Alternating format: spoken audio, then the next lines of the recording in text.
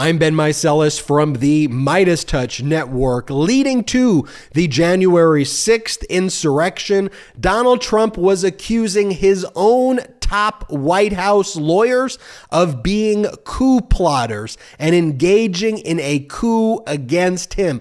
That is the deranged, dangerous madness that was taking place in the White House leading up to the January 6th insurrection. We are now learning about this from the release of deposition testimony from the January 6th committee in connection with their release of their full 845-page report last weekend. Specifically, may I direct your attention to the deposition of Pat Cipollone, the former top White House lawyer during the Trump administration. His number 2 deputy was Patrick Philbin. The other senior White House lawyer is Eric Hirschman. And we see in Pat Cipollone's deposition, as well as Patrick Philbin's deposition, references to the fact that Donald Trump was accusing all of his lawyers in engaging in a coup against him. Now, we've heard from Cipollone and Philbin and Hirschman, and we've also heard from former Vice President Pence's top lawyer, Greg Jacob, and former Vice President Pence's chief of staff, Mark Short, former chief of staff, in the January 6th committee hearings. However, what you'll see when I read from Pat Cipollone's deposition testimony, as is the case with those other individuals, with respect to the January 6th committee, Donald Trump had been asserting executive privilege, and based on the timing of the January 6th committee's mandate, the January 6th committee was not able to defeat the assertion of executive privilege. So when asking very specific questions about what Trump specifically said, what you'll see is Cipollone saying, well, I can't necessarily answer that question. However, do you know who has the answers now? Special counsel Jack Smith, because Judge Beryl Howell, the federal judge in Washington, D.C., who oversees the criminal grand jury proceedings currently investigating Donald Trump for numerous crimes, has ruled that Donald Trump's assertion of executive privilege is without merit in the secret grand jury proceedings. So, Pat Cipollone, Patrick Philbin, Mark Short, Greg Jacob testified twice before the grand jury, once where they asserted the executive privilege, the other one where they actually testified regarding all of the things that they heard Trump specifically say and that Trump said to them. So the DOJ has the information to fill in the gaps here.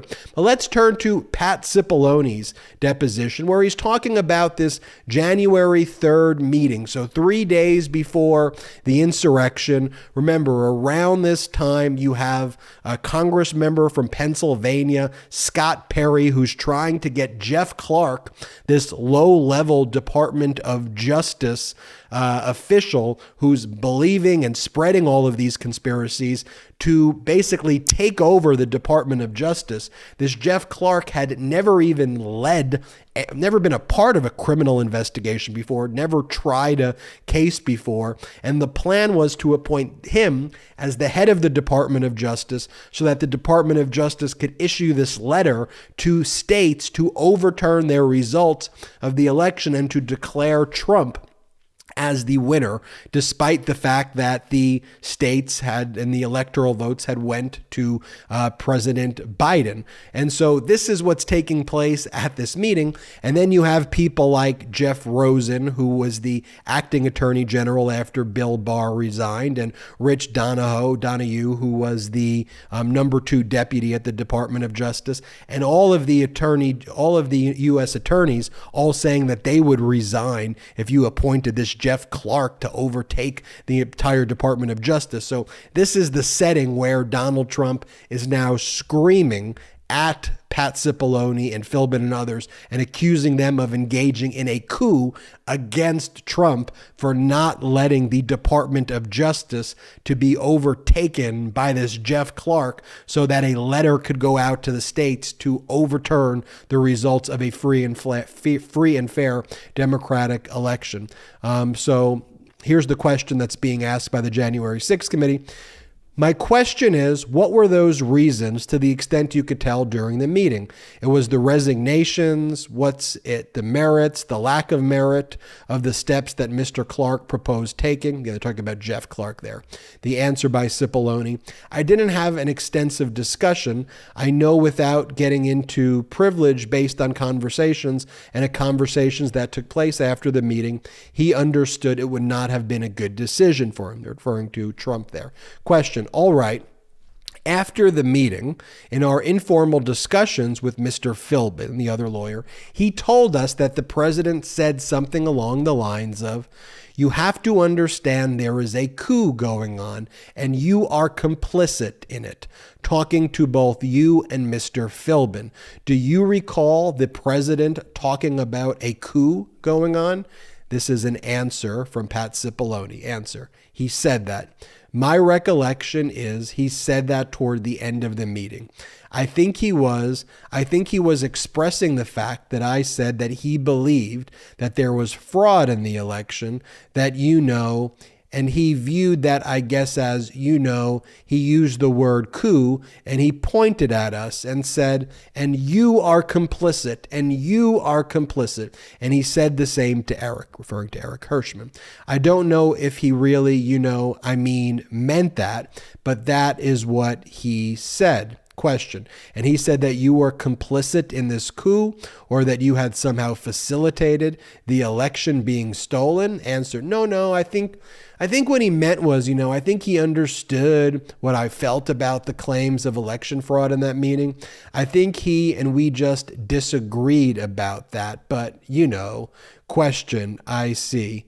Then it goes, Miss Cheney, I see you're on, go ahead. And then Liz Cheney is now asking questions here.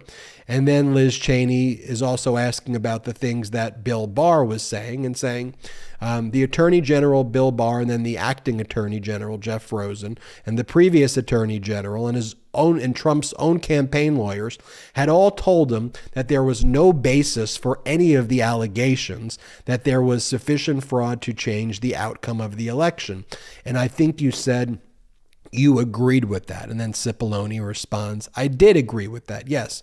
When Bill Barr told him that, I agreed with that. And Cheney goes, and this meeting happened after that? And Cipollone says, yes. And then Cheney goes, and so again, I ask you, did the president cite any genuine evidence in this meeting of fraud sufficient to steal the election from him?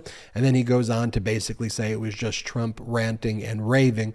And then if you go up further in the deposition, which you can read on your own, in the first 25 pages, they reiterate that Bill Barr called all of Trump's other lawyers, not the Cipollone, Philbin, Hirschman team, but like the Sidney Powells and the Giulianis and the Jeff Clarks and the John Eastmans, called them a clown show and called them all like the clown car lawyers.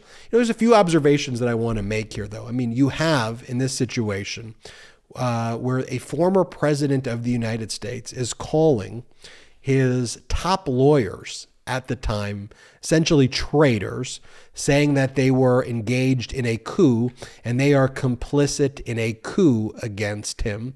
And then you have his lawyers, though, like Cipollone, even in his responses, like just kind of babying Trump, and this is a broader point that I want to make it. They're like, well, yeah, he accused me of being involved in the coup against him. But, what I think he really meant was that I didn't believe that there was fraud that he was saying, so he just accused me of engaging in a coup.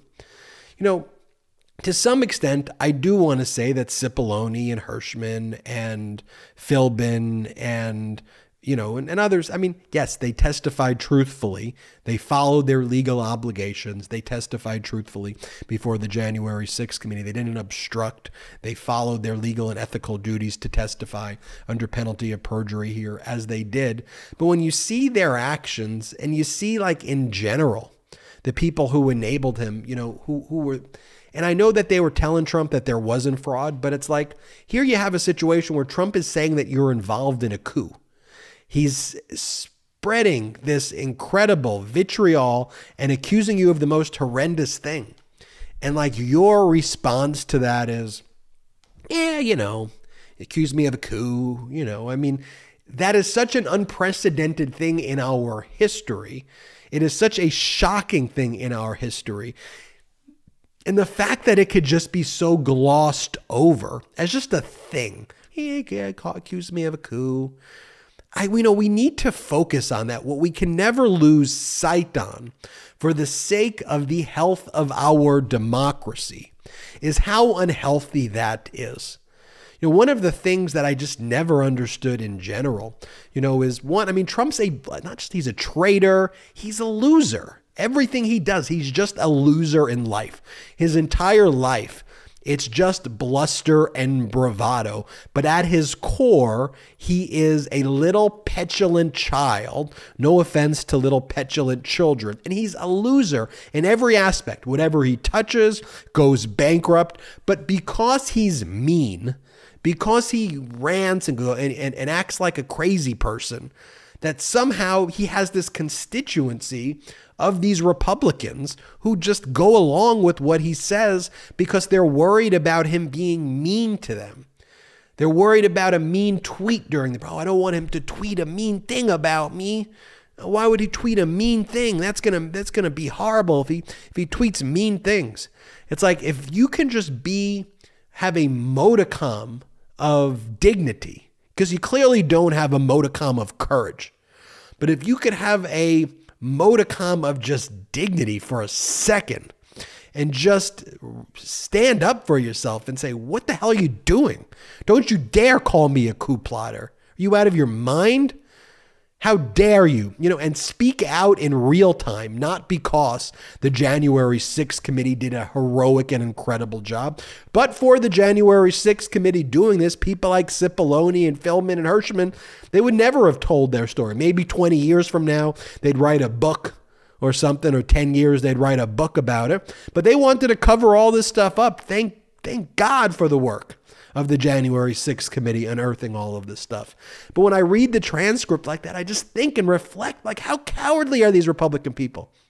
And setting aside for a moment the politics of it all, when you break it down, it's like, how can you expect American people to follow anything that you say when this is how you act when you're confronted with the rantings and ravings of a lunatic loser traitor like Donald Trump? It's utterly pathetic. Utterly pathetic. Anyway, I wanted to share that deposition. I'm going to continue sharing these little gems that I find in these deposition transcripts, but wanted to share that one with you. I'm Ben Meiselas from the Midas Touch Network. Hit the subscribe button. We're on our way to 1 million subscribers thanks to your support. Check us out at patreon.com/MidasTouch, patreon.com/MidasTouch for the best pro-democracy content. You get the exclusive content at patreon.com/MidasTouch, but most importantly, help us grow this independent media platform. Until next time, I'm Ben Meiselas.